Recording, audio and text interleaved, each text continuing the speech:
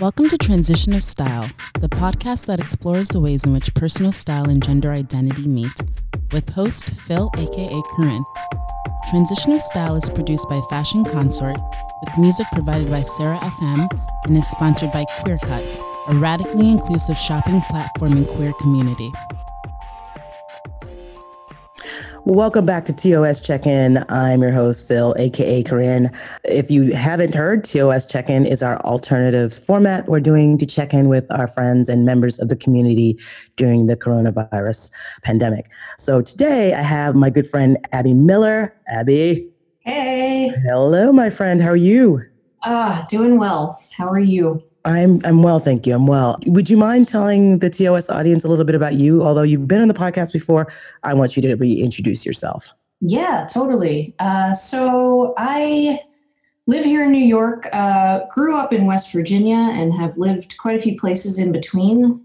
And guess what I spend my days doing now? I work for the federal government. I work for the Department of Housing and Urban Development. I do homeless policy programs, basically like anything it takes to end homelessness at a federal level.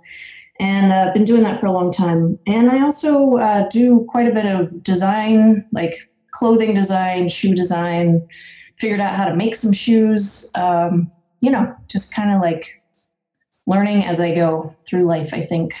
Yeah, you do. Jackie of all trades, you are. You're amazing. You're amazing.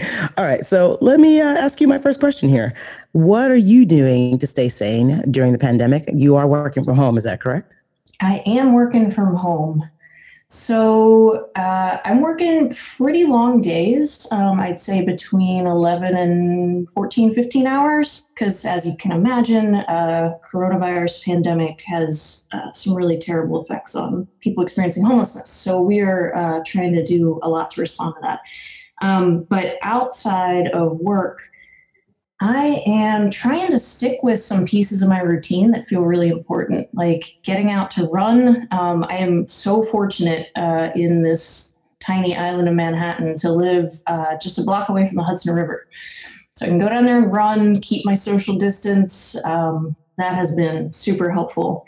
And just, trying to get some little snippets, like 10 minutes in the morning with a cup of coffee where I'm not thinking about anything else.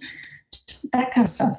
Yeah, that's good. You have to make sure you're taking care of yourself right now, especially. So with the pandemic and with homelessness, what are you seeing as what are you seeing in terms of your job, and how has it changed during this pandemic? Oh man, it has changed a lot. I mean, I feel like our office is always cranking on like I said, anything that we can do that is furthering our goal of ending homelessness, we're doing. But with this pandemic, it's all of a sudden crystal clear that if we are not working around the clock and helping all of the communities that are already invested in working with people who live on the street or people who live in shelters, if we are not all collectively doing everything we can do, people are going to die. And it's already been happening. And it is, it's heartbreaking. It's unconscionable that we have homelessness in the first place in this country. But I think, a lot of folks' efforts with the shelter in place, homeless people can't shelter in place. They literally have nowhere to go other than wherever they are, whether that's outside or in a shelter. So, you got to get creative and figure out other ideas. So that's what we're doing. Yeah, great. I can only imagine. And that obviously really is contributing to why you're working 14-hour days, I would imagine. Oh, yeah. Literally cranking. So, but, I want to try to go into some more specifics in terms of your job before was already pretty intense, and there was so much going into it, but it has definitely kicked up to a new level now. What are the things that you're having to do now on a daily basis that you may not have had to do before? Yeah, so we've stood up teams of folks that are engaging directly with communities all over the country in a really systematic way to identify what the risks are to the folks in those communities experiencing homelessness, and then figure out how to overcome those barriers. So for instance, like shelters are closing down, like 500 bed shelters. So we have somebody working directly with the community in which that shelter's closed down, and then a whole team of folks behind the scenes that are working to figure out any other solution that we can, like who can we call? Like, how can we find alternative bed spaces? So one of the things that's happened that is such a cool program is out in LA County. They've started this project called Project Room Key, where they are trying to move people experiencing homelessness who need to be socially distanced into hotel rooms for a set period of time. And, that then affords us the ability to rehouse folks out of the hotel rooms.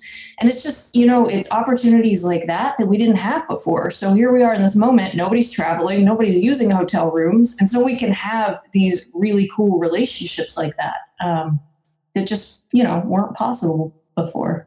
Yeah, I've heard about that program. Is there anything like that happening here in New York?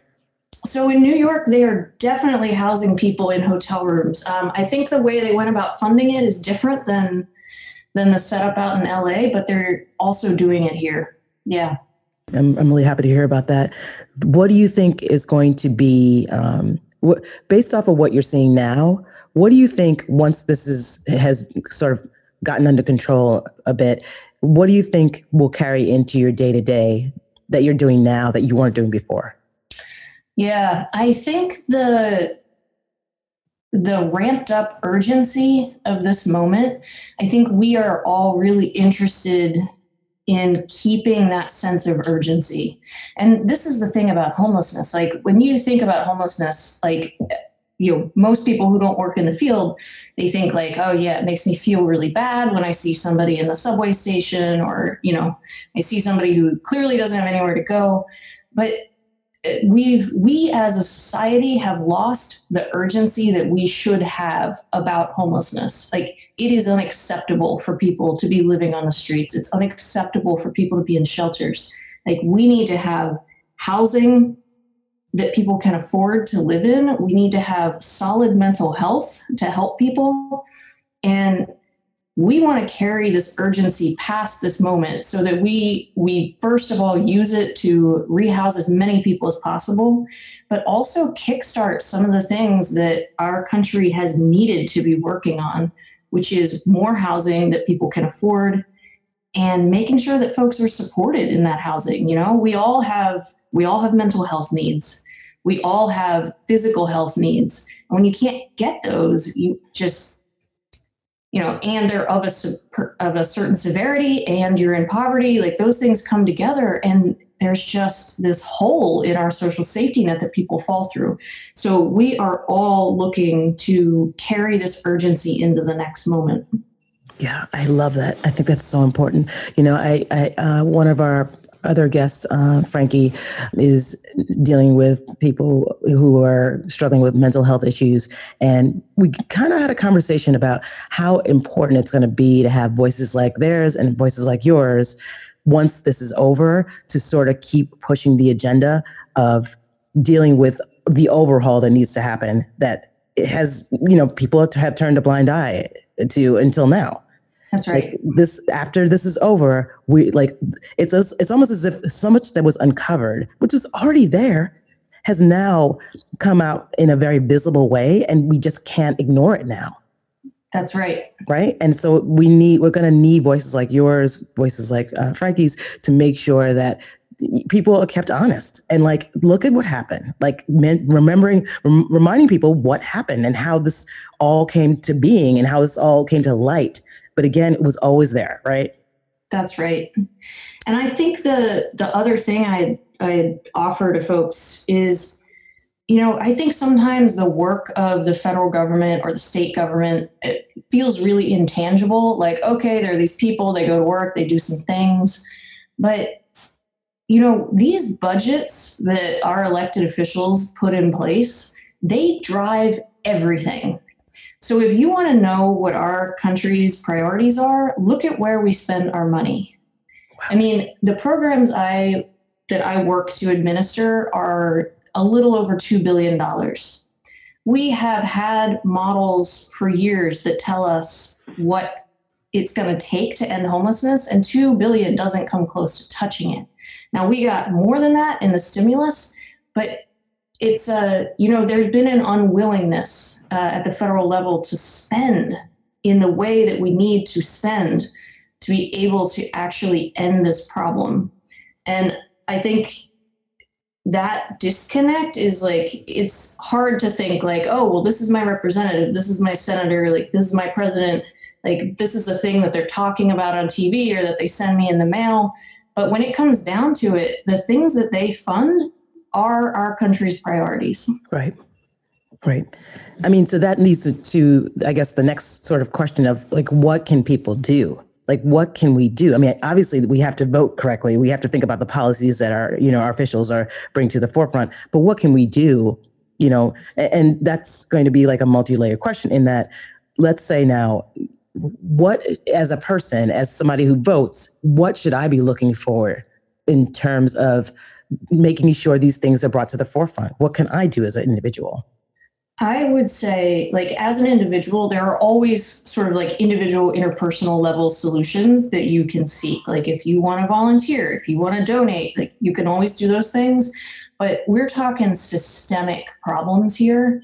And I think for that, it's exactly what you're talking about, Phil. It takes voting the right way, and it takes also pushing those elected officials in the right direction. And so those things are having a housing platform. If we do not have housing that people can afford, we have homelessness. Right. So you've got to look for elected officials' housing platforms. And I think the other is a really explicit commitment to racial equity, because in this country, class and race cannot be disentangled. And if folks are not thinking about who has been seriously impacted over centuries, but certainly over the since slavery ended in this country, if you're not thinking about the systematic barriers that have been put in place ever since that period of time for our Black community members to thrive, to survive, let alone thrive, then you've missed a key piece in our history and a key piece in what has been keeping people poor and disadvantaged for a long time. Abby, I could not have said it better. I mean, I could not have said it better. Just thinking back again to, having the conversation with Frankie and the whole idea that right now there's so many people, many Black and brown people who are going to work. They're not at home, working from home. They're going to work. They're essential workers. The MTA has shifted their schedule, so now people are packed on trains and buses, which is not social distancing, of course, right? And it is impacting a specific community. That's right. Really directly impacting the specific community, right? So these people are more now in a situation where they're safe, they're less safe, and more chances of getting the virus. That's right. I mean, my partner is Venezuelan and is out working during the day and has noticed on the trains exactly what you said, all Black and brown people. Yep. And that right there tells you everything. And we're already starting to see the data come out of some other cities that show the disproportionate impact. But I think that, looking around on the subway is the human part of the numbers. I don't know what's going to happen once this is all over, but there's no real way to act as if we can't, there's no real way to act as if this didn't happen, as if these people aren't being impacted. It's so glaringly, obvious, right? Yes. And I have no idea what the, we don't know we know what the repercussions are probably going to be, but we don't know what's going to come from it. But I just feel like it's really important to continue to have voices like yourself that will keep bringing this to the forefront, because I feel like it's very easy. it'll be easily forgotten at some point when everyone's gone back to like, being able to have dinner with friends and like hitting, going up to a bar and having a drink like this. We have to remember this happened, and we have to remember that it really did impact some people more than others. That's right. That's right. And I think there'll be a lot of people who have a vested interest in us not remembering that. And it's our job to keep it at the forefront. I could not agree with you more. And, and you mentioned your partner who's out now and they're doing testing. Is that right? They're out That's right. Doing testing, which is incredible. They could have had, they could have decided they wanted to stay home and not get involved, but they have, taken it on to go out and, commute. Like, it sounds like a very lengthy commute to go out and do testing, like really show up. That's right. Yeah. About 4 hours a day. They're on the train. Wow. But, I see their story as a really common one, which is the people who've been the most impacted in this country are also the ones who are most likely to then help in moments when others are impacted. Because you don't forget what it feels like to be hungry, to be an immigrant, to not have your paperwork, not be able to get a job. Like those moments are imprinted. And it's so true. So you gotta hold that and help the folks that are in that situation now, even if you aren't. Yeah, there's this. I once heard of. I don't know if it was something I heard on the internet or read in a book that it talks about look for the helpers. Like in every situation, there are people who show up and they're helpers. Like it's just a part of who they are. I have to say, knowing you and your partner, you guys are always the helpers. In many situations, and I'm so beyond grateful for both of you guys and what you're doing, like what you're doing for homeless and what your partner is doing, going out and testing. When again, they could decide not to leave their apartment, but they're showing up, and it's incredible. I cannot thank you enough for all you're trying to do. Thank you, Phil. It's good to be seen. And also, obviously, there are a lot of helpers in this city right now. The 7 o'clock throwing the windows open and banging on pots for the healthcare workers. Yeah. I am thinking about all of the people I know in my little circle of the world who are out there like busting it every day. And it's bleak and it's exhausting to be working in the hospitals right now. We owe them our lives. Yeah, they are in the front lines right now. They really are. And we are so grateful for them. We are grateful for them. And I am grateful for you again and your partner. And I really want to thank you for being on today. You're doing incredible work, and please continue doing what you're doing. You're amazing. Thank you, Phil. My pleasure. Thanks for tuning in to this episode of Transition of Style. If you like what you hear, please remember to subscribe and leave us a review wherever you get your podcasts. Visit us on our show page at transitionofstyle.com for more information, and follow us to share in the conversation on Instagram at Transition of Style.